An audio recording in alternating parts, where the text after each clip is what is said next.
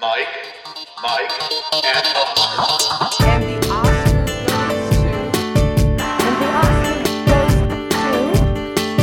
the Oscar goes to... And the Oscar goes to... And the Oscar goes to award season recaps. And the Oscar race checkpoint. And we're back. Welcome once again to another episode of Mike, and Oscar, an Oscar race checkpoint. As the intro song did clue you in on, we have a variety of awards-related news and Oscar-centric news coming at you today. I am your co-host, Mike One. This is co-host also Mike. So we haven't done one of these in a while. We're going to play a little... Yeah, we're going to play a little catch-up with the Golden Globe stuff, all their controversies. What a shock, Michael, the HFPA, causing waves. We're going to talk about an honest-to-goodness awards show. An awards show season is somehow upon us. And then I think we're going to do like our last round of Oscar trailers, which is a hallmark of this show for, I would say... I don't know. This year it was 12 months out of the year, but usually it's like 10 months out of the year we get trailers. But yeah, we got in trailers for a little while longer, but we got some exciting new entrants into the Oscar ring. Yeah, that's what I was going to say. Maybe the most consequential trailers or set of trailers that we're going to review in mass at once, but all of that and more. So if you've not joined us before for an Oscar race checkpoint, Mike just kind of clued you into what it is. We're going all the way around the Hollywoods and getting our ins and outs of everything award season and Oscar-centric only. So like you said, Michael, supposedly this is award season. I still don't believe it, but okay. The Gotham Awards happened like they do every end of the year / beginning of the year. And it was the 30th annual Gotham Awards that took place this past Monday on January 11th, broadcast by the IFP, the Independent Film Project. They were live on Facebook, and as we discussed a few weeks ago, the Gothams... They do traditionally kick off award show season. I still am having trouble believing it's award season in general.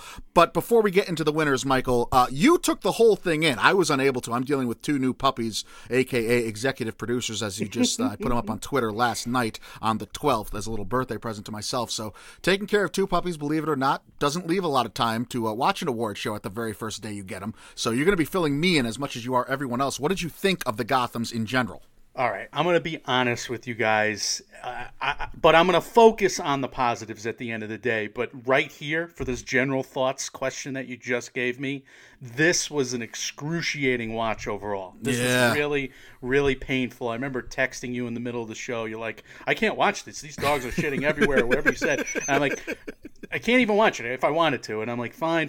You're not missing anything. And I meant it because, especially at the like halfway point, it was very frustrating because of all the Zoom delays, because of all of the, all of the letdowns, because I love the Gotham Awards every year. Sure. It is that kickoff. It is a place where they do like 12 to 15 awards and 2 hours plus, and they give all these speeches room to breathe, and everybody's just so happy to be at the first award show of the season, Mike. It's almost like just this joyous night in New York City. I mean, you got like overlords like Netflix there last year sponsoring it. I felt like I got to know Noah Baumbach. Because agreed. He was given so many speeches and he gave long speeches, so I felt like I was buddies with the guy at the end of it. But I mean, they do get to deliver these long, charming speeches. If they start out awkwardly, they can figure it out. But this show, I was squirming quite a bit, and the acceptance speeches were like flustered because people weren't sure that they were live yet, or they didn't there was some real technical issues, and it made for some awkward and foot and mouth speeches that was just aggravating to me. Like that's an eyesore, an ear sore for me. But there's also a few great moments, I would say, that this show built up to. So I will focus on the positives after that review here. And I don't know, we tried to come up with a movie, like what's a great scene in a terrible movie? Maybe our fans could tell us that. I mean, I think the one we came up with that I believed is the truth, and people are going to get mad at us right now, is A Bronx Tale. Yes. Now You Can't Leave. That's a great scene, and that movie is overrated, folks. I tried to rewatch that movie. Fans. I gave a review of that not too long ago on this show, and I was surprised how like 80-something% on the tomato meter, right. huh? Okay. So. I went to school right there, literally. Right. And it was like a rite of passage that freshman year. And I never really liked it that much. And I will be a coward to the day I die because I never told anybody until now. I was like, yeah, well, fine, we'll watch Bronx Tale again. No, but that's the truth. There's cowardice on full display. The pandemic changes people. But yeah, in all seriousness, I mean, that's what the IFP and the Gothams had to work through in terms of adversity, and why this was more of a Zoom meeting than it was a traditional award show for the most part, I guess is how you're kind of describing it. But all right, let's talk about these moments of greatness kind of to start off here. We have 6 tributes and special awards that did take place on the night. Steve McQueen and Ryan Murphy are the filmmakers that were honored, as well as Viola Davis and the late, great Chadwick Boseman. Those were the 4 tributes. Jeffrey Wright was given the Made in New York Award, and the Trial of the Chicago 7, which was made for exactly the $35 million budget limit of these indie film awards.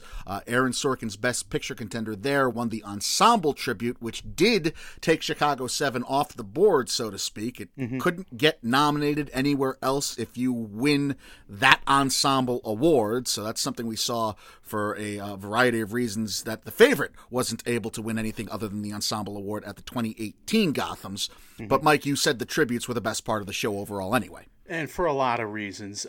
First off, you know I'm a sucker for film montage. I am the montage guy. I mean, these were well-composed, musical, exciting, comprehensive cut-ups of all of these award winners. Good. I'm glad like to hear that. career retrospectives in like 3-4 minutes. Really well-produced, really fun to watch. And I think you got some unexpected footage, at least as far as I was concerned, in these montages as well. Like you got to see Ryan Murphy's Broadway shows. You got to see Jeffrey Wright in all of these lavish painted-on costumes on Broadway, and Viola Davis performing August Wilson. So it was cool to see Gotham's, the Gotham Awards there, the Independent Film Project, working with their neighbors on Broadway to get that footage. No, that's very cool. So it sounds like if they were in person, this would have been one of the maybe more well-run and put together Gotham shows. It usually is, yeah. Yeah, it really is. It really is a fun show to watch. That and the Independent Spirits are kind of 2 of my favorites as well. But what about the speeches, Mike? Let's keep going with the introductions here, too. Well, here's an interesting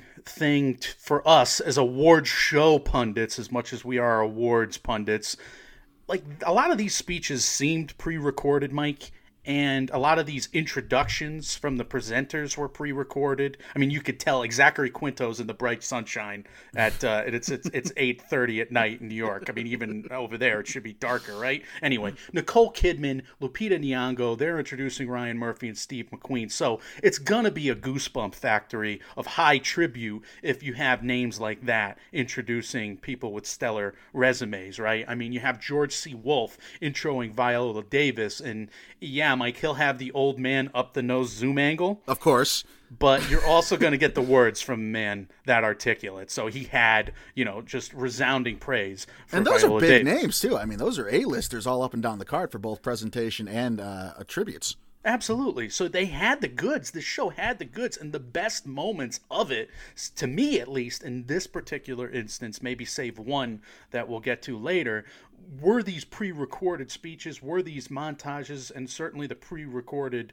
acceptance speeches. But let me fast forward a second, and I'm gonna touch on him later. But Andre Holland was one of several people to get up actually on the Gotham stage, which, Michael, was very strangely like this theater with 2 Cadillacs in it. I don't know if they were going for a drive-through theater look. This is a used car garage is what this is. It was asinine. I don't know what they were going for. The staging, again, we're film critics, so you gotta bring it for these award shows. You can't just have a couple of tables with some garlands and then 2 Cadillacs and then expect us not to criticize your presentation. Yeah, there. either go full Maximus or go complete minimum, like go a bake sale type table and just totally mock the event in person. Don't try to go halfway there. So was it going for that theme, or did it just look like cars happened to be parked there?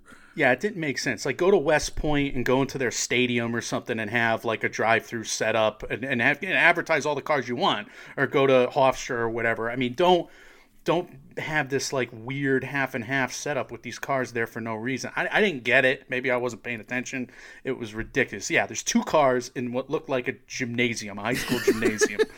All right, bizarre. so the layout and set design maybe not the best, but there are some highlights and important moments of the night. Let's start by talking about Jeffrey Wright's speech. Yeah, Jeffrey Wright, he pitched his charity, Brooklyn for Life. That's FOR, brooklyn4life.org, O-R-G there. And, this is a great charity, guys. Go to that website. The charity is employing struggling restaurants and small businesses in Brooklyn to feed that community, to feed first responders, to feed a whole range of people, all the way to the needy and the hungry and the impoverished. They're not overlooking them. So do seek out Jeffrey Wright on all of his social media, brooklyn4life.org. Jeffrey Wright's speech, I'm sure, was important. I did not get a chance to see it. The one speech I did seek out and make a point to seek out was the next one you have listed here, Mike. A really heroic performance by Chadwick Boseman's widow, Taylor Simone Ledward. You can seek this out if you just type in her name. I watched it on CNN. It's heart-wrenching. It's beautiful. It's heartbreaking. The montage attached to it, you made mention of the montages and how well done and efficient they were. I thought it was a great tribute, but my Lord, what strength was put forth by this woman. It really was the great scene in this movie, in this 2 hours, in this night, Mike. I mean, you had Andre Holland courageously introducing his friend on the stage. It seemed like he's swallowing a lot of grief there. It seems like he's still hurt, and he found a lot of poise and strength. And he delivered this densely worded speech to set up that acceptance from Taylor Simone Ledward, like you said, and she made us cry.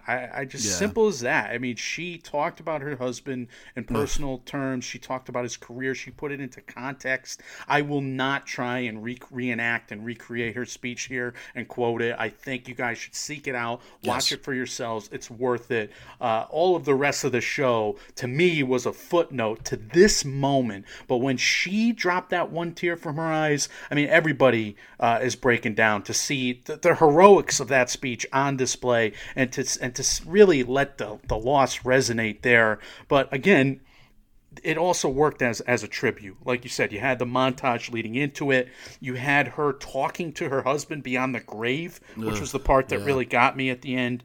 And she said such beautiful things. So yeah, go seek that out. It is worth it. It is something that to help so many people, with some closure on this man's life and career, because it does matter in so many ways beyond the fact that they're grieving for a man. I mean, his career mattered to the industry and to so many good people. And with that, it didn't matter how good the show was anyway. How could everything else not be a footnote when you have something so monumental and so just gorgeous words, gorgeous moment, and just bittersweet and melancholy and all the kind of adjectives that you can think of there. Just amazing speech. I echo what you say. Definitely everyone should go seek it out and experience it for themselves.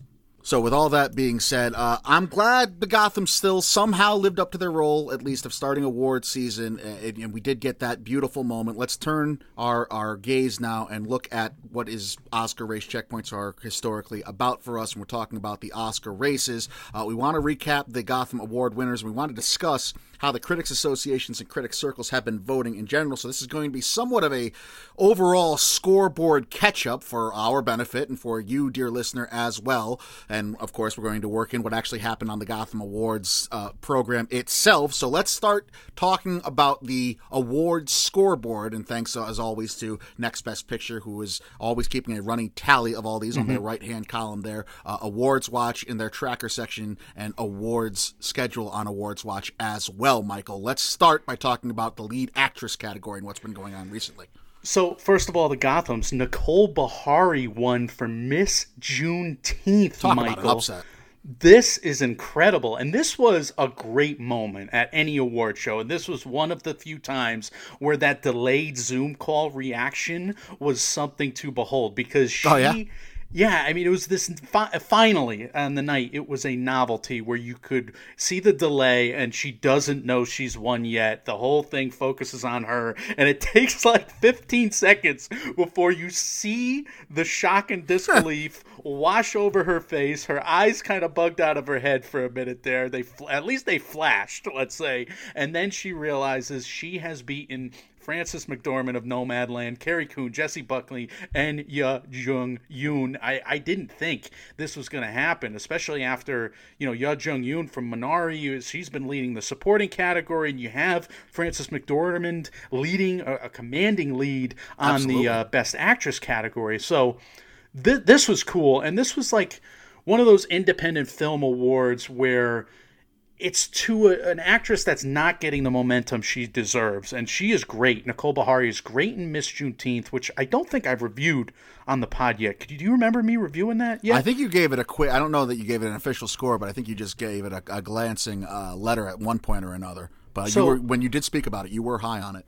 I am high on it. It's like a B86 all day. Channing Godfrey Peoples, new filmmaker or newer, and he just did a terrific job with it. It's not this showy performance either from Nicole Beharie. This is the definition of what a lot of critics are throwing out around town now.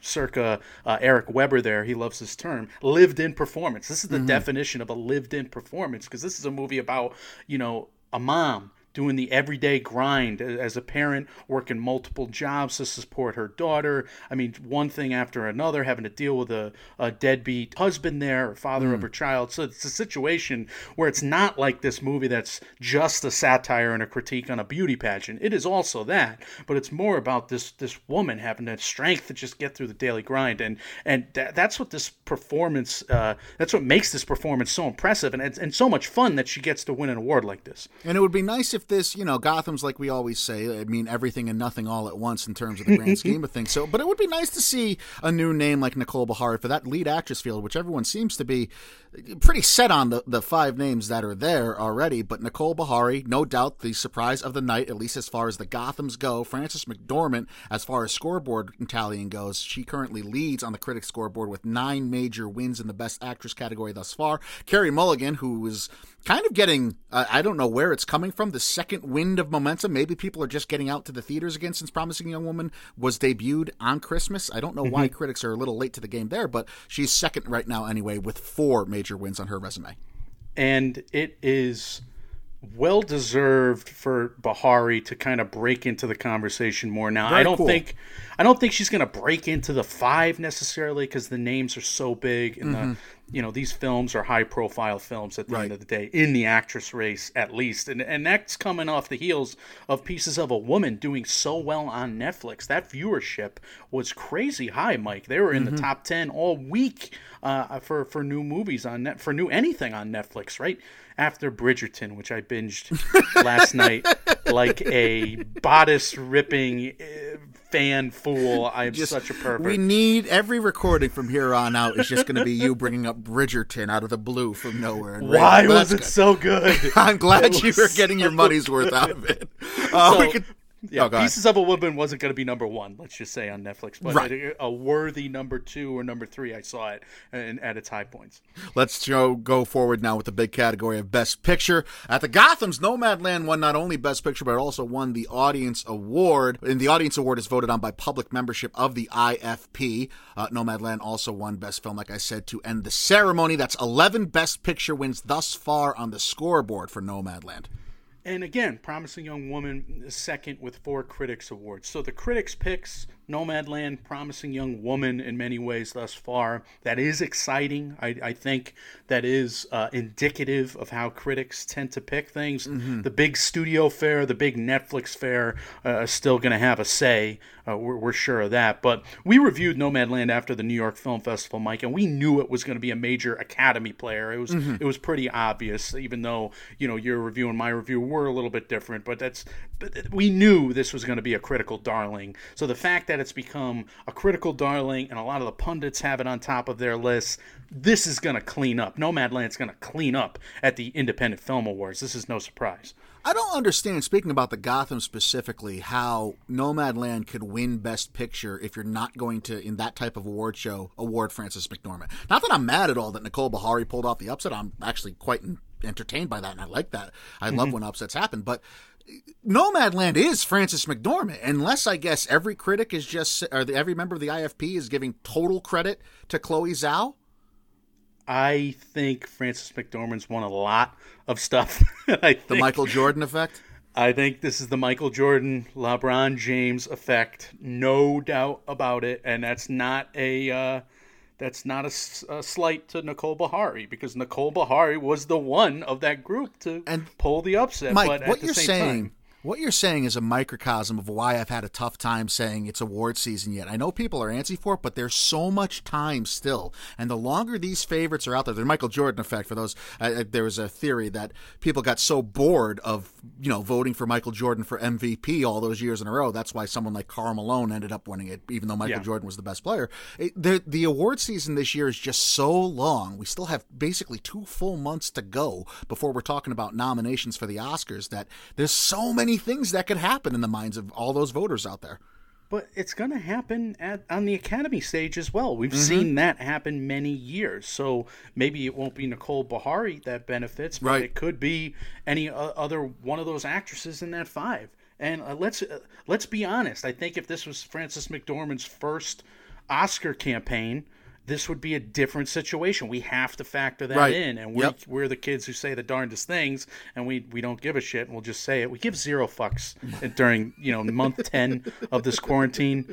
That backhanded compliments to Nicole Bahari aside, I do think that's a reality here. I do think that's a reality in any year where Daniel Day-Lewis and Leonardo DiCaprio are it was a reality just last year with Leo. I mean, he couldn't win because he had just won, so why wouldn't that, that idea, which I wholeheartedly disagree with, and I know we always say, let's just vote for the best. Ha ha, that's a laughable ideal to strive to. That's not how the Academy works, but if Frances McDormand did just win for 3 billboards, if you have all this extra time added on to the people to think about and ruminate with their thoughts and consider their ballot, anything could happen.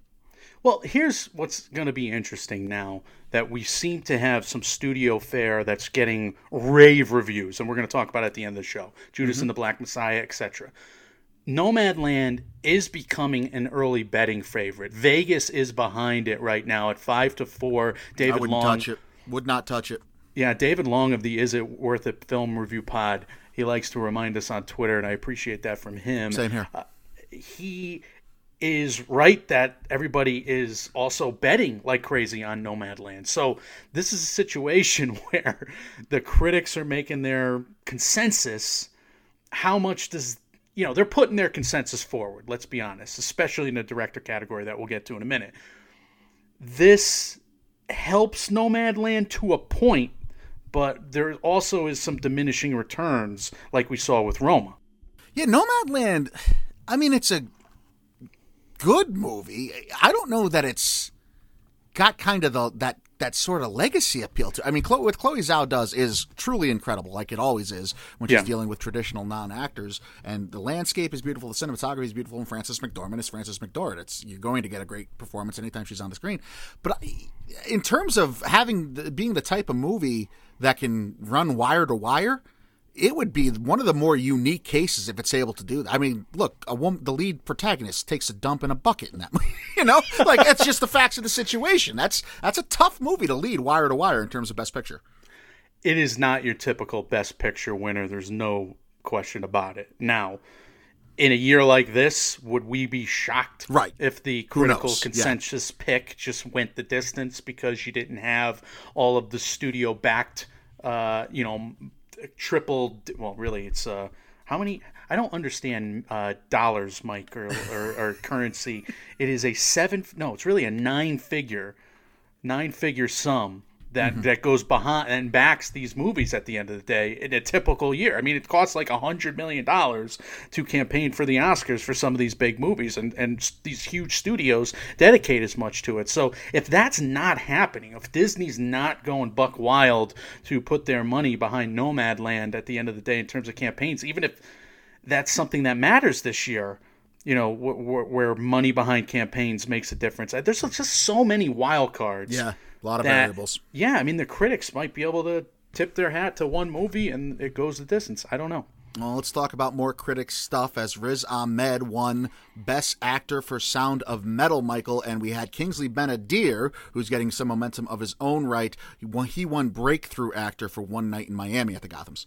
Yeah, Kingsley Benadir beat Sydney Flanagan, who was my pick there. I thought she really needed that. I thought she was really starting to gain some momentum in her own right for that actress category as a hope and a prayer and as an upset pick, even though, I didn't think it was going to happen because I still think there's like one spot in the actress category. I'm not necessarily buying the Zendaya hype yet, although by the end of the episode, I probably will. I'm close. Yeah. Anyway. I again, Sydney Flanagan's probably not the one to beat her, but it was just intriguing to me that she was winning a lot of recent critical awards. So I think she's going to wind up being in the breakthrough categories at a lot of these shows, and that's where people are putting her in terms of her lane. And it was her first debut performance, so this is a good sign for Kingsley Benadir. That actor race is heating up like crazy, though, so I don't know if he'll get beyond that lane of breakthrough. So what's notable, however, is that Riz Ahmed beat Chadwick Boseman after they gave him the tribute. And this is becoming a trend because both Riz Ahmed and Paul Raci from Sound of Metal are getting a ton of love, and they lead their respective categories, Michael. So maybe, I don't know, maybe we have to revisit Sound of Metal. We both reviewed it a couple months ago after AFI there. To me, anything in dealing with Boseman, I think that's going to be the brightest line delineation between how the critics treat it and how the acting branch treats it. Yeah. People that worked alongside Chadwick Boseman and shared scenes with him, I cannot imagine they don't default to him on some category to at least get him nominated at the Oscars, So I think that's whereas critics, we all just watch these movies, and yes, we feel a certain way about Chadwick Boseman. He did touch all our lives. For many of us, he wasn't there personally, whereas for the acting branch, he was, and that's kind of the biggest differentiation I can see in terms of how maybe the Academy and the acting branch, specifically the Guild, will treat Chadwick Boseman on the Oscars ballot versus how critics do in these types of shows. Well, that's what's interesting about these critical awards and about these independent film awards. A lot of it is posturing. A lot of it is, pushing forward somebody in the race by the critics. And the critics do this deliberately. They admit it on every single podcast they've ever been on anywhere because we listen to them all the time, and we know they admit it. We know what they're doing. It's not an accident that they do this. So it's fun, but that's also why you take these award shows with a bit of a grain of salt sometimes. So it gives moments especially to deserving this year. folks. Yeah, it gives moments to deserving people. Let's be honest. But in terms of the end game Oscar pool, it doesn't necessarily track.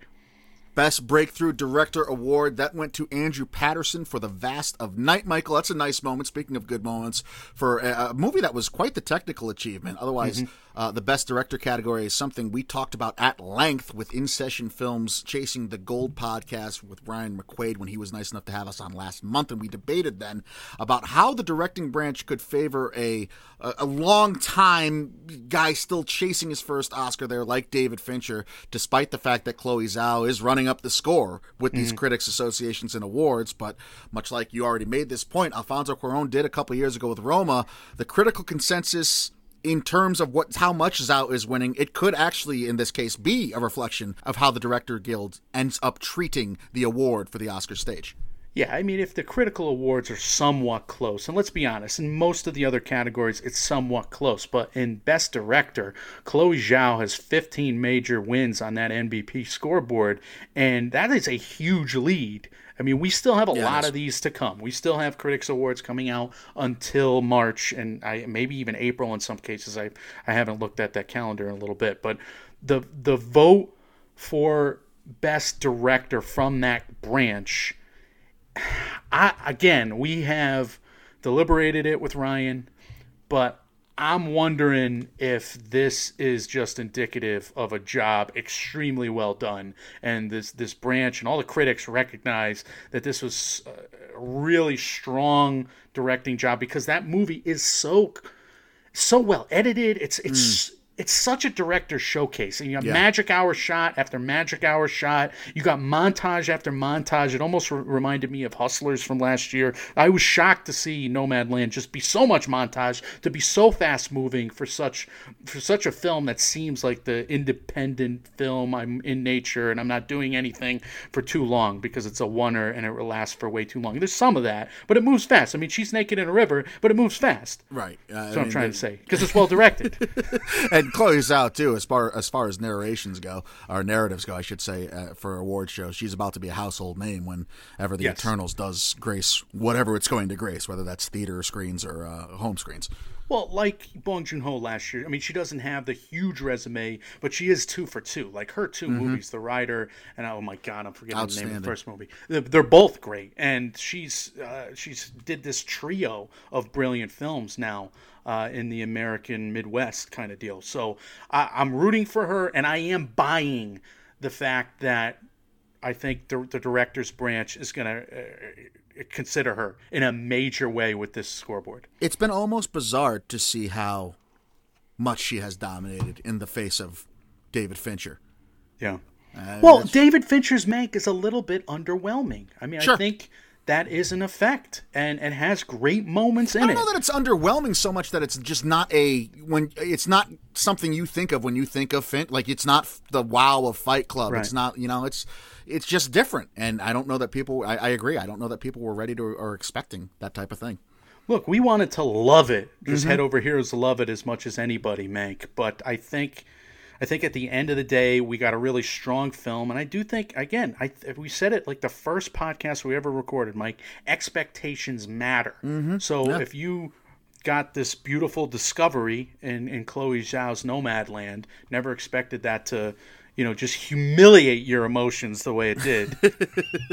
Swanky, just a real life nomad, just destroying your countenance because you start to cry after she tells her story. What a great job by Swanky. Let's get back on the Swanky train, people. But Frances McDormand delivering perhaps one of the first 3-time wins in a long damn time, right? So I think we have to consider Nomadland as something that is separating itself right now. Does that matter in the long run? Can a million things change before the end? Yes. Yes, absolutely. To both of those questions, I guess. All right, Mike, screenplays. Move on to screenplays. At the Gothams, we had a rare tie for best screenplay. Rada Blank's The 40-Year-Old Version and Dan Sallett's 14. A little surprising because it means that First Cow, which led the Gotham nomming panel with 4, was going to go over on the night, but this is just further proof that whether you're talking about an independent show like the Gothams or the Oscars in general, it seems like the screenplay races are just totally wide open right now. I think so. I think Nomadland, it has the most critic awards in an adapted screenplay, but The Father is kind of lurking, and people have praised that screenplay. An original, you have Promising Young Woman, Never, Rarely, Sometimes, Always, which seems to be a statement pick there. They're both at 5. Minari, though, is waiting in the wings. And, of course, The Trial of the Chicago 7 and Mank, if Mank does get an award above the line, that seems like a possibility. But Trial of Chicago 7 was many people's favorites for a long damn time. The 40-Year-Old Version, I just reviewed it on the Nomcast in our, Hidden Gems, What We've Missed episode with Andrew there. That was a movie review bundle. I think we did 9 films total, 6 features. The 40-Year-Old Version was one of those, Mike, and it really is a strong debut from Rada Blank. I don't think she helped herself with this speech. This was an especially awkward speech. Really? She got kind of aggravated that she was... Yeah, I mean, again, it's understandable. I think at me, I would have been like, fuck! I would have been saying horrible shit. I mean, I do that when I know I'm live on air. But, I mean, she was caught off guard when she thought she had to give a speech, and she kind of rushed it. And she saved, this awkward caveat, and I want to thank everybody else. After gushing about, the fact that she won the award, I want to thank all the other nominees. And she, went on and on and on, and she was tied. So Clayton Davis was rolling over in his seat, and of course it was just awkward as hell. So that didn't help. But at the end of the day, 40-Year-Old Version probably in breakthrough, first screenplay, first feature stuff, and well deserved. So it was a good debut there. Wasn't the only tie, though, in terms of the screenplay category. We had a tie in Best Documentary as well. We had 1,000 Cuts and Time tied there, and the Best International Feature winner was Identifying Features, those last two, to wrap up the Gotham's recap here, Mike. Yeah, so none of the international features that were nominated can be nominated in Best International Feature at the Oscars. Beanpole was selected last year. Identifying Features lost out to I'm No Longer Here, which I reviewed with Andrew. Wolfwalkers, I don't think that was picked by Ireland. I think I just checked again, but that is an animated feature, so that could be nominated elsewhere. And it was I kind of thought that it was the one with possible Oscar legs, so I picked it, and I'm an idiot. But Martin Eden lost out. I think it was eligible last year, by the way, in Italy. I think you're right. Regardless, that lost out to Naterno as the Italian pick this year. So, yeah, nothing. I mean, Identifying Features, I've heard a lot of buzz for it. I should have watched it at New Directors, New Films. I kind of missed it. I had it planned to watch it for a night, but I bought it and I didn't watch it. It was $12. You bought a movie and didn't watch it? I bought a movie and I didn't watch it. I planned to watch it. I was ready to watch it. After all the times you've killed me about all the physical media I own and unopened. No, it ran out on me and I forgot. I forgot it. I'm embarrassed, but I'll admit it anyway. Won't be the last time that happens. Best Documentary, 1,000 Cuts and Time. I reviewed them before on the pod. Really happy for 1,000 Cuts. Time's getting a lot of love, but 1,000 Cuts is a great movie on journalism, an important movie about the Philippines and about the political culture we find ourselves in. So a lot of reverberations from a film like that. And again, Clayton Davis freaking out about another tie here, but Oscars momentum for 1,000 Cuts and Time. Two separate, wholly different and unique categories with two ties on the Gotham's kind of interesting. All right, so there's your 2021 Gotham show recap. We can move on to some, we tease this at the top of the show, the HFPA is going to HFPA, so let's talk about some Golden Globe news catch-up here before we talk about the noms coming out February 3rd. So, this week, unfortunately, and per usual, the HFPA, it must be January because they're in the trades for some controversies. Scott Feinberg wrote in his piece titled Golden Globes Inside the Genre and Category Deliberations. They seem to be worthy of the controversy as they have a heavy hand in most, if not all, of these decisions we're about to discuss, Michael.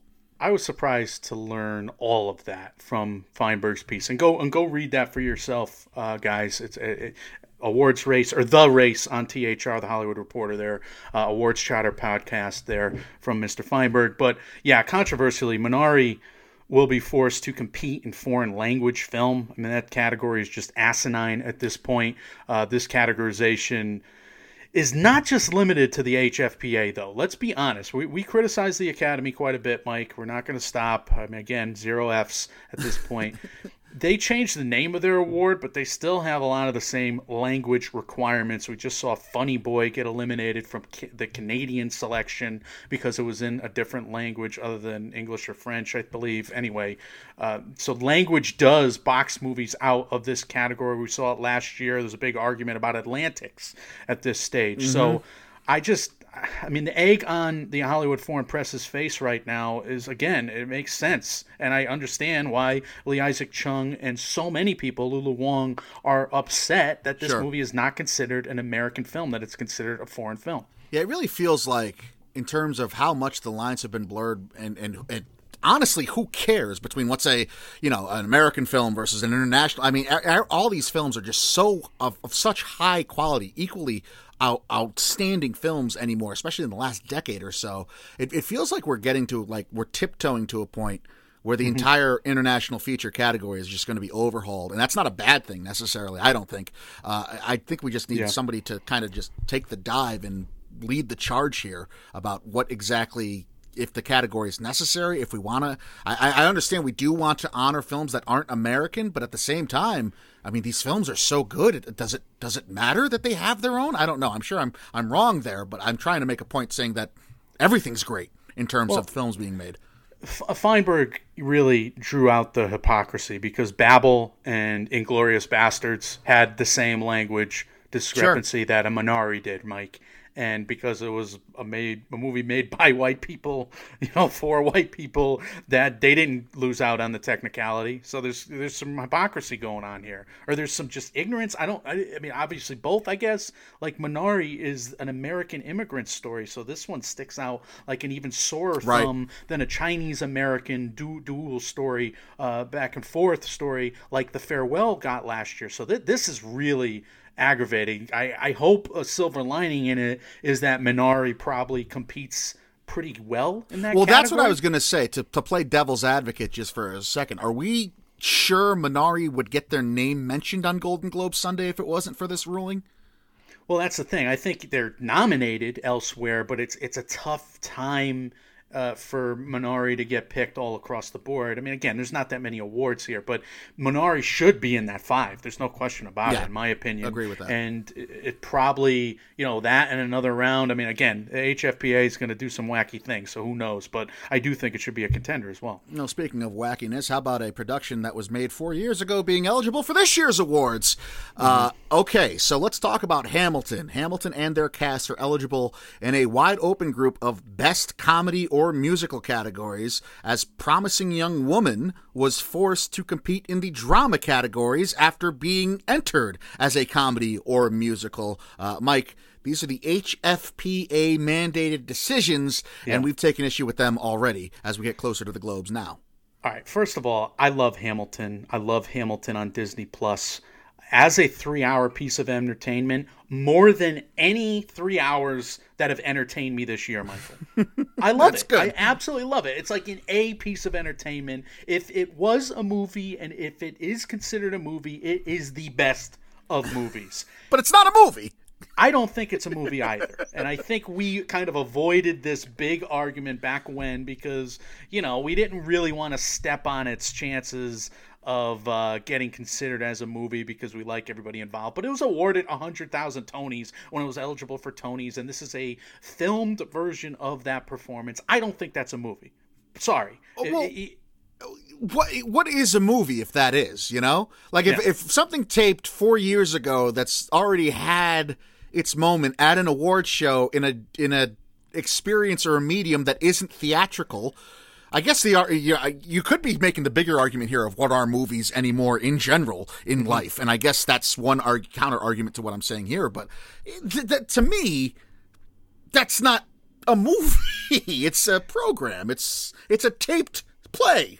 It's a taped play. It's a filmed performance, and I guess if that becomes something that is added to what a movie is, then every great play should be considered exactly.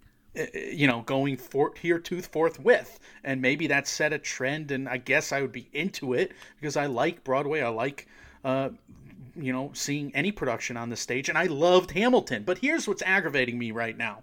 And it's from the pundits who are kind of reporting on what they hear and what they see. They're not just making their picks, especially, Clayton Davis at Variety, who's picking both of the Borat leads right now in his Golden Globes predictions. Again, he is, he's reporting on what he's hearing. So the fact that the HFPA seems to be waffling and not recognizing that Hamilton is a superior film and again, no issues with these other movies. They're fine. So you're saying it's not a movie and it shouldn't be nominated, but since it is, it should be a no-brainer. It is head and shoulders better than anything there. So if you put it there, it better win. It better win all 3 of those. Leslie Odom Jr. better win. I mean, just pick 3 people from Hamilton. To pick 2 actors to win, and pick Hamilton in Best Comedy or Musical. They should own those 3 awards if it is eligible. I haven't watched the Hamilton Experience yet, but if that's true, then why wouldn't somebody, Disney specifically, buy the rights to these stage plays and just do this every year? That's another reason I don't think this should be considered a movie. I don't know. I think they should do that anyway because it was gangbusters for Disney Plus and probably made them a clean $1 million, whatever that number is, 100 million, whatever you want to call it. Anyway, 100 billion at the end of the day, at the end of the, this whole streaming wars, because Hamilton was like the first must-see thing of the summer on a streaming service after Da 5 Bloods, right? I mean, that was an event. in July. So that had a moment in July, and that was a major move on Disney Plus's part. They added a lot of subs, and again, those subs are monthly, folks. So that, you want me to do the math rant again? I'll do it. I swear to God, I'll do it. It'll be boring. It'll be nonsense. I will do that math again because it's $100 million we're talking about here. Well, it's just a new avenue for. It's not like smaller production companies could afford to buy the rights to these musicals that obviously the big boys like Netflix and Disney can, and it's just a new avenue for them to go in and take awards. There's so many pitfalls with this that it just boggles my mind. But okay, talk to me about Promising Young Woman and that's categorization. So it's being forced to compete in drama against the explicit wishes of its writer and director, Emerald Fennell. And this is the HFP taking a stand on the film's subject matter. And this is not a hill I'm necessarily going to die on. If you want to talk to me that, a movie about rape and about rape culture in general and about chauvinism is not funny, should not be considered funny no matter what, no matter where, no matter when, I get it. And I'm not going to burn you at the stake for it. However, the creator of the movie is calling it a dark comedy. We're about to review the movie next, Mike, and you may disagree with me at the end of the day. Yeah, when I watch this movie, Emerald Fennell is clearly, to my ears and eyes, she's writing jokes throughout the first hour of the screenplay. Bo Burnham is a bit machine. There's jokes in the trailer, indisputably. There are jokes. Yeah. Simple as that. There are jokes, and there are laughs in the first hour because the movie is scheduling you to laugh. And I am an easy laugh, and if somebody makes a funny joke, I will laugh. And yes, they're fucked up jokes in some instances, but most instances they're just funny jokes. So here's the thing about satire. Historically, satire is just this weapon of an enraged writer, an enraged comedian, about someone who is not only a performer, but a reformer, an irate storyteller, Michael. And that means you write comedy about unfunny subjects. Stanley Kubrick made a hilarious comedy about nuclear effing war. Mary Herron and Bret Easton Ellis, we reviewed this on the show. They wrote a scathing satire about Wall Street excess and 1980s excess in American Psycho. Jordan Peele wrote and directed a laugh out loud until you get the joke and start sobbing horror comedy about the casual leftist insidious racism that's going on in this country. Never mind real racism that's in that movie. Yes, these movies are considered funny by millions of people. Yes, these movies are considered comedies by their creators, their writers and directors, and it's because they are. So I think, in my opinion, Promising Young Woman is a satire. It is a dark comedy.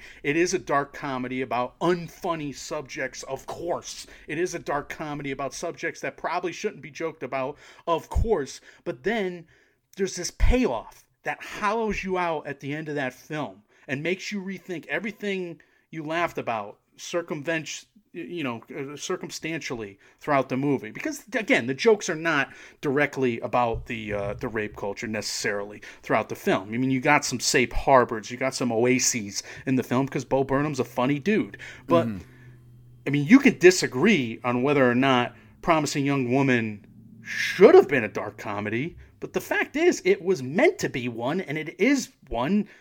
So again, I don't understand what they're doing here. They're making this belligerent stance somewhere, or they're putting their foot down somewhere. I mean, if they're gonna pick Promising Young Woman as a winner, like they picked Bohemian Rhapsody as a winner in drama, and they're gonna put their foot down behind a film, then I can see why this posturing is making sense. I can see why it's making sense for Minari and Hamilton. All three. I don't think that's going to happen. I think Promising Young Woman is really hurt by this. It would have won, in my opinion, or it was clearly head and shoulders above any comedy or musical other than Hamilton, but they're not taking Hamilton seriously, apparently. So, I mean, gosh darn it. I mean, Promising Young Woman would have gotten, a major award there, and it would have gotten real bona fide momentum and been a cinch for the Oscar nomination coming out of the Globes Comedy or Musical in a year like this one. Now it doesn't have that resume. I don't know how long your monologue was just now, but I sincerely and truly think that may have been the best soapbox you've ever stood on. That's a great, It's the great stupidest breakdown. soapbox I've ever stood on. These jokes are made. You're saying that now. Oh no, You're gonna I watch just the mean movie. the argument about how it should be. I mean, historically, and the precedent that's been set by Hollywood already, and why satire shouldn't be, it should be handled maybe with more kid gloves than it should be taken seriously. I think those are great examples. Yeah, you're right. I have not seen the movie yet, so I'm going to. I could come out breathing fire at you when I finally do, and maybe it will have an explosive review. But as far as your position on it, I mean, you have me thoroughly convinced.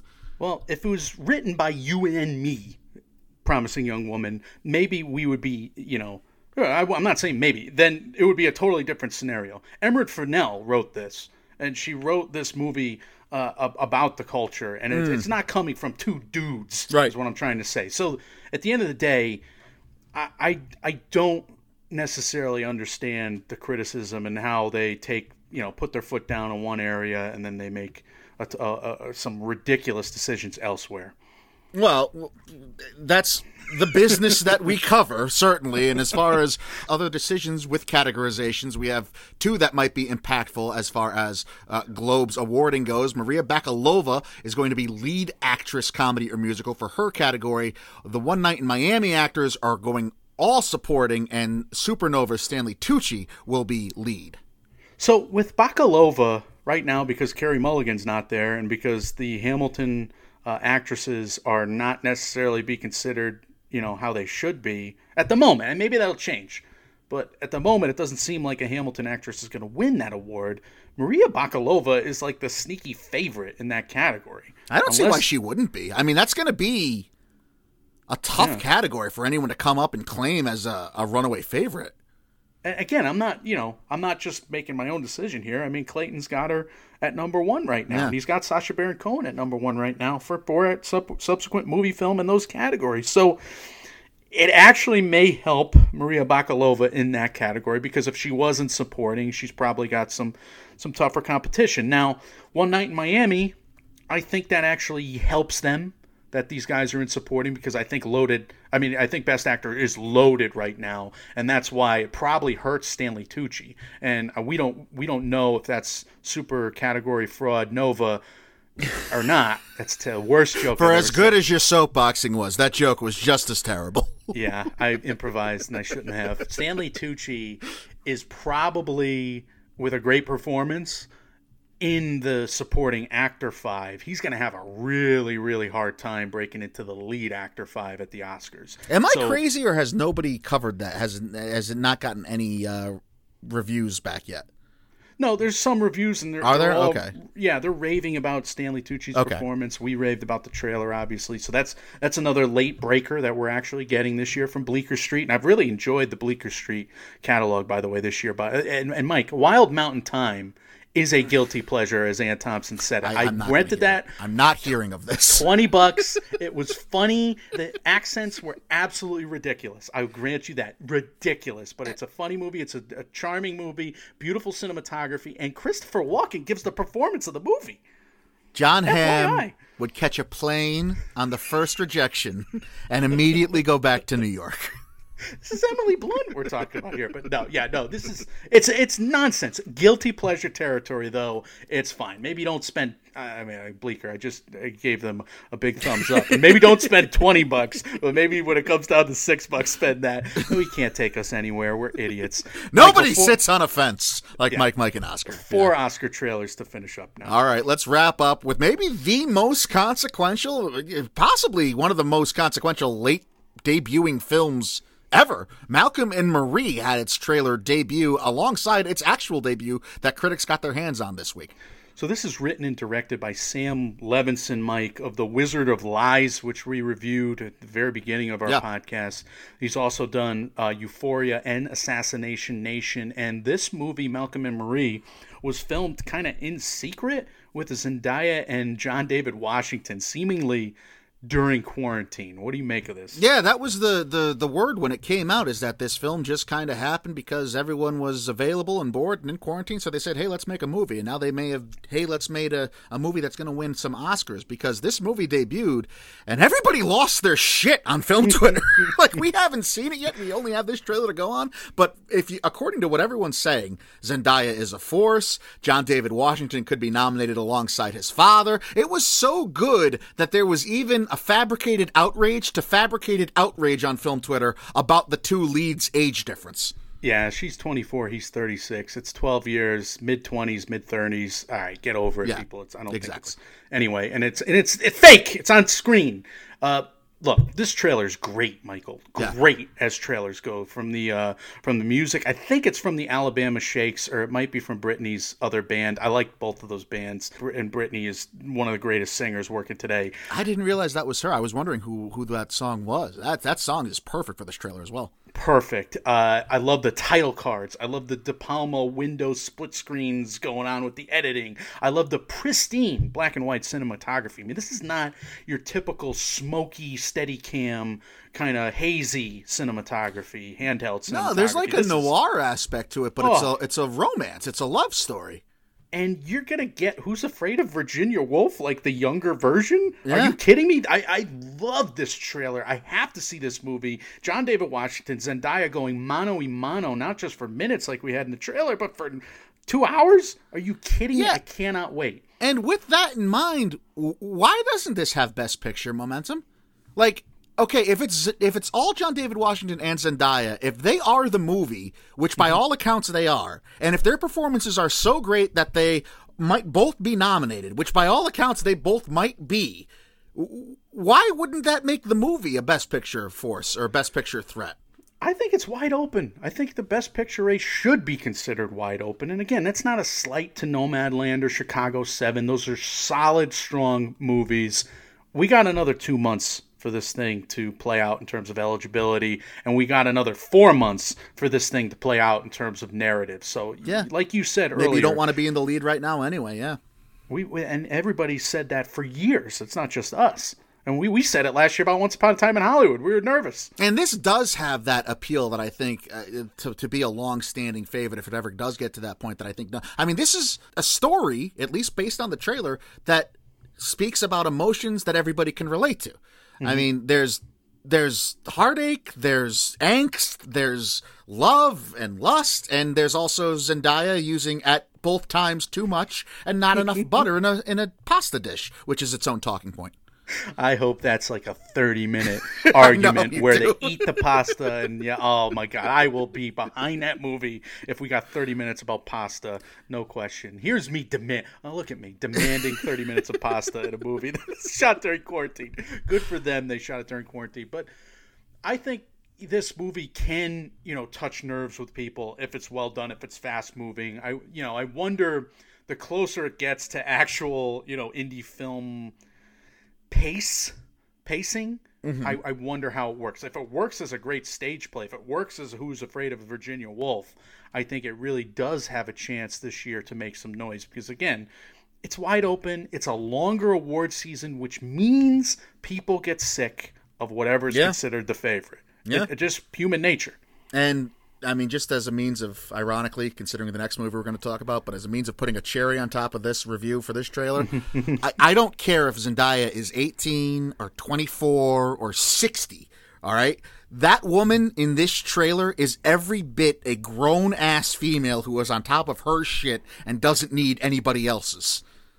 Right. And, again, we've been over this before in a million different ways, because it comes up in movies all the time. I mean, the age thing... Yeah, if he's really old, then sure. All right, frowned upon. I'm more old school maybe than other people, but again, 36 and 24 is not a controversy. You want to be haughty-taughty and frown upon it, fine. I just, in this case, it doesn't make a lot of sense. All right, let's go to Cherry, which is the next trailer debut we had to get on top of here. It's a teaser. We get a scene of Tom Holland with awkward hair enlisting in the military. This is a movie that's done by the Russo brothers. It's a rated R drama, and it's for Apple TV+. I'm excited to see Apple push the bounds of their quote-unquote brand with a film like this. I think that they've gone for the four quadrant appeal stuff more often than not, but this is going to be hard R. This is going to be a movie about drug abuse. This is going to be a movie that's going to show like everybody's favorite neighborhood Spider-Man doing some bad stuff. And yeah, it's going to be something that's probably a little critical of the military, I think. I think you're going to see some of that. I'd be surprised if you didn't. So the Russo brothers are not necessarily giving their usual fare here, and I'm a little dismayed about the reception, Mike, because we saw the reception hit film Twitter this week as well. Tom Holland's getting a lot of buzz because it seems like it's a showcase for him. But the Russo brothers and the story and the composition doesn't necessarily seem to be resonating with people as I thought it would. And after I just binged Community. I think I stopped, after Troy left, I stopped. I can't go back. They got like 3 episodes in a row were bad, and everybody in the world said they get real bad, including you. So I was like, I'm done at that point. Yeah. But, watching the Russo brothers shoot their action movie reels during Community and all those special episodes, and then fanboying and studying the MCU the way we did, I was hopeful that the Russo brothers would be able to find some success elsewhere, but the responses seem very mixed, and this trailer or this teaser really just doesn't. There's a failed joke about the Joker word. I mean, come on, that haircut is awkward. I don't know. I'm going the other way. I could not be more happy and pleased with the reception of this movie on its first. I mean, this trailer came out and I retweeted it on our account, and I was hoping someone would talk me out of how forced and contrived it looks.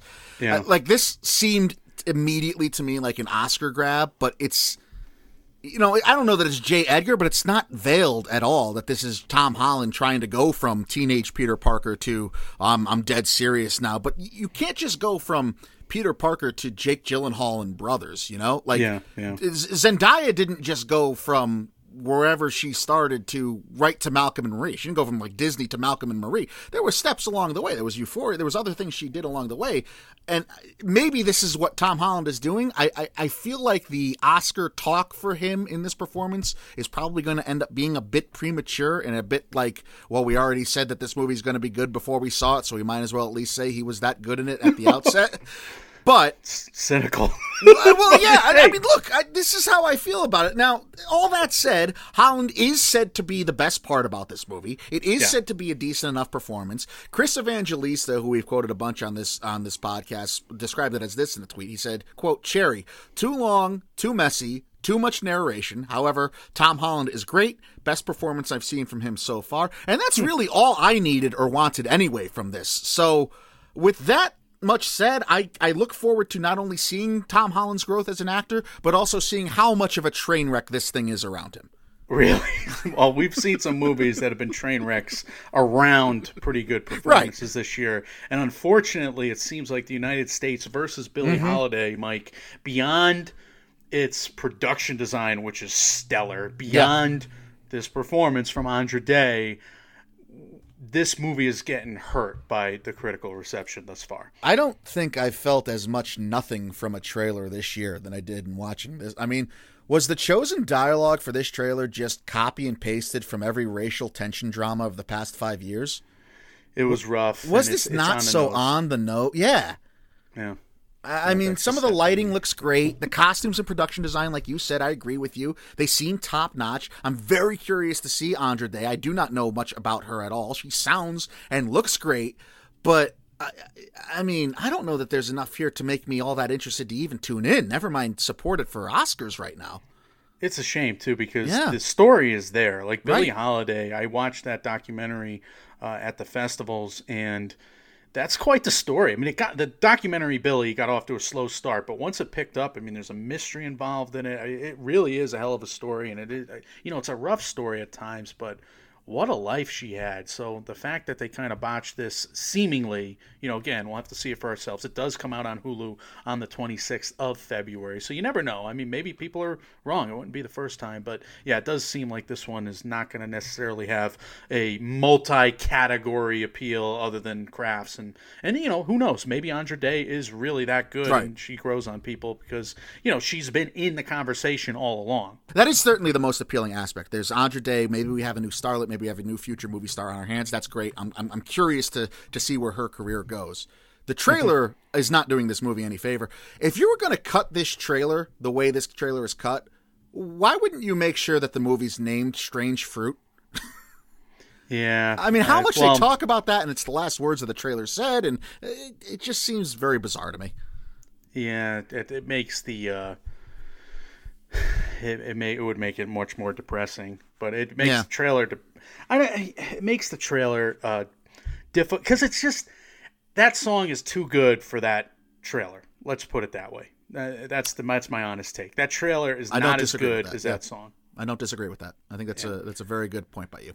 The little things, Michael, we don't have to go into this ad nauseum, but this is a really cool-looking serial killer cop movie. I can't wait to see this. I will watch movies like this, even when they're bad, so I'm excited that The Little Things is coming to HBO Max. I'm worried, like you, I've made predictions, and like you, we are getting to the point where we're kind of reading these things and reading the scaffolding of these buildings, and we're a bit clairvoyant, to mix my metaphors here. So I'm hoping they fool me, but I'm worried that I've already predicted the end. Exactly. Like that's the one thing I know about this movie.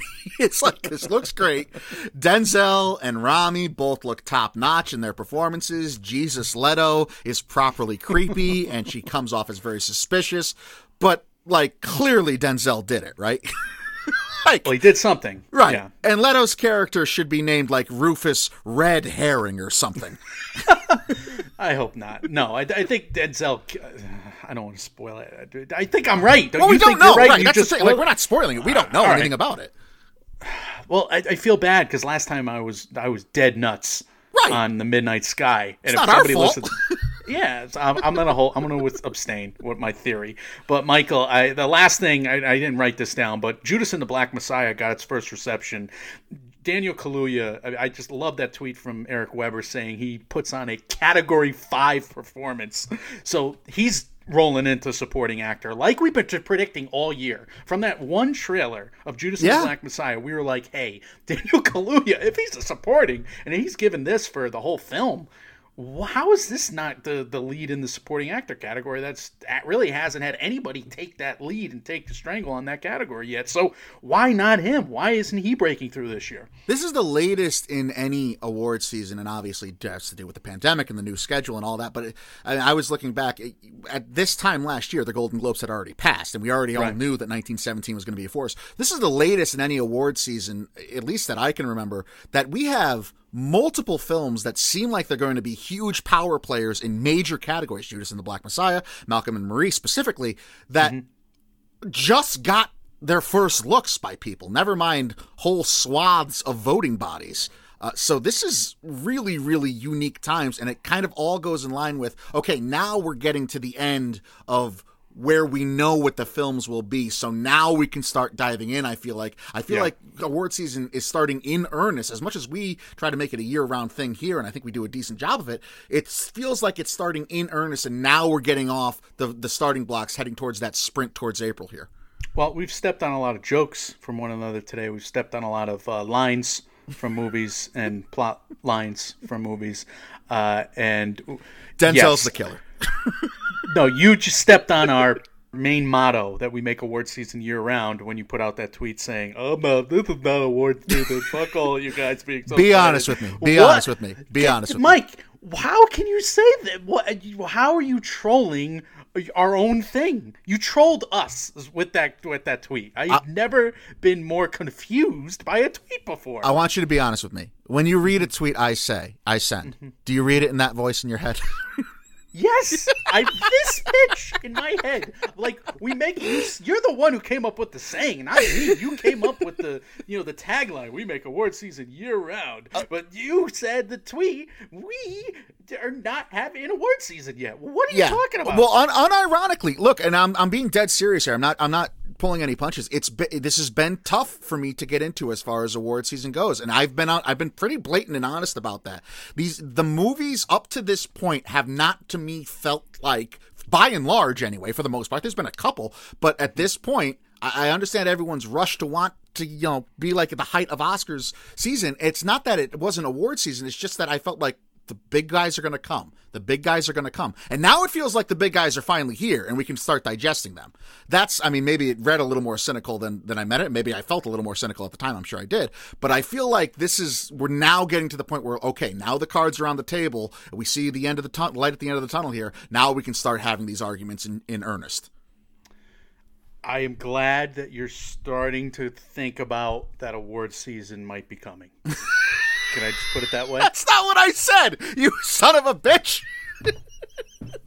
Well, now I have to troll you because that's what I do. This is talk radio. No, this is what I think is talk radio. All right. It's coming. We're starting to see the Oscar field. And we talked about the Oscar mural years ago. We've mixed all kinds of metaphors on this show. Now we're track-related kind of thing with the Oscar race checkpoint. Yeah, this is the starting gun. Okay, can you say that with the Gothams? Sure. Yeah, I think that makes sense to me. Now we see it. Now we see the track. Now we see that we know what's ahead of us. I don't think there's going to be any more surprises. Maybe there's one, but I don't think the French Dispatch. You were saying the whole time too. Like, is Sundance going to have something in store for us? We don't. It was just unfounded territory, and that's really what I was. That's really what I meant more than anything. It's just it's way too early to say this should be in the lead for Best Picture. And again, Nomadland's had that track. Can it maintain that momentum? I don't think so. Really? Well, I don't know. Again, I think, I went on a similar rant earlier where I was like, maybe in this weird-ass year it does. Maybe it does, And again, it has it throughout history. There have been some movies that have gone the distance, and then there have been some really weird movies that have come back from the dead, going back in Oscars history. And look at that's what Promising Young Woman is kind of doing right now. I mean, it was scheduled for that April release. It kind of... Some critics were high on it over the summer when they got their hands on it because they saw it early. The hype for it died down a little. Now it's been re-released and debuted to the public in Christmas, and now Carey Mulligan is on fire everywhere you look around film Twitter, at least. True. And hey, that's what's coming next from MMO to get into the outro here. So I'm excited. I'm excited for us to weigh in on that Promising Young Woman in the next episode. So you're saying I can't say making award season year round anymore? Is that the death of the? We have to come up with another motto. Saying it, it doesn't land on me the same way. I'm like, say it ain't so, Joe. In that moment, that's where I was. So I just, I'm glad you defended yourself though. So we'll eventually be okay again. Well, I have a couple seconds here to think of something on the fly, but as always, guys, we want to hear from you. We want to hear your thoughts, not only about these trailers, about the HFPA categorizations, anything else we talked about. Your takes on the Gothams. What did you think of the production of the show overall? Let us know that, as well as any other thoughts, comments, questions, or ideas you have about anything else we do here in the MMO Empire. You can leave us those on our social medias. We are Mike, and Oscar on Facebook and on Instagram. We are at MM and Oscar on Twitter, Mike, and Oscar at gmail.com, and on Reddit. We are available wherever you do hear podcasts. If you happen to be listening to us on the Apple Podcast app, if you would be so kind as to tap on our cartoon faces and leave us a 5-star review, that would be awfully cool of you and make our entire day. Michael, you said what's coming next. What about some words of wisdom here to end on? It's award season when I say it is. I'm Peter Griffin. I'm Mike 1. Shut up, Stewie. All I want is what I want when I want it. Is that so much to ask? You're a monster.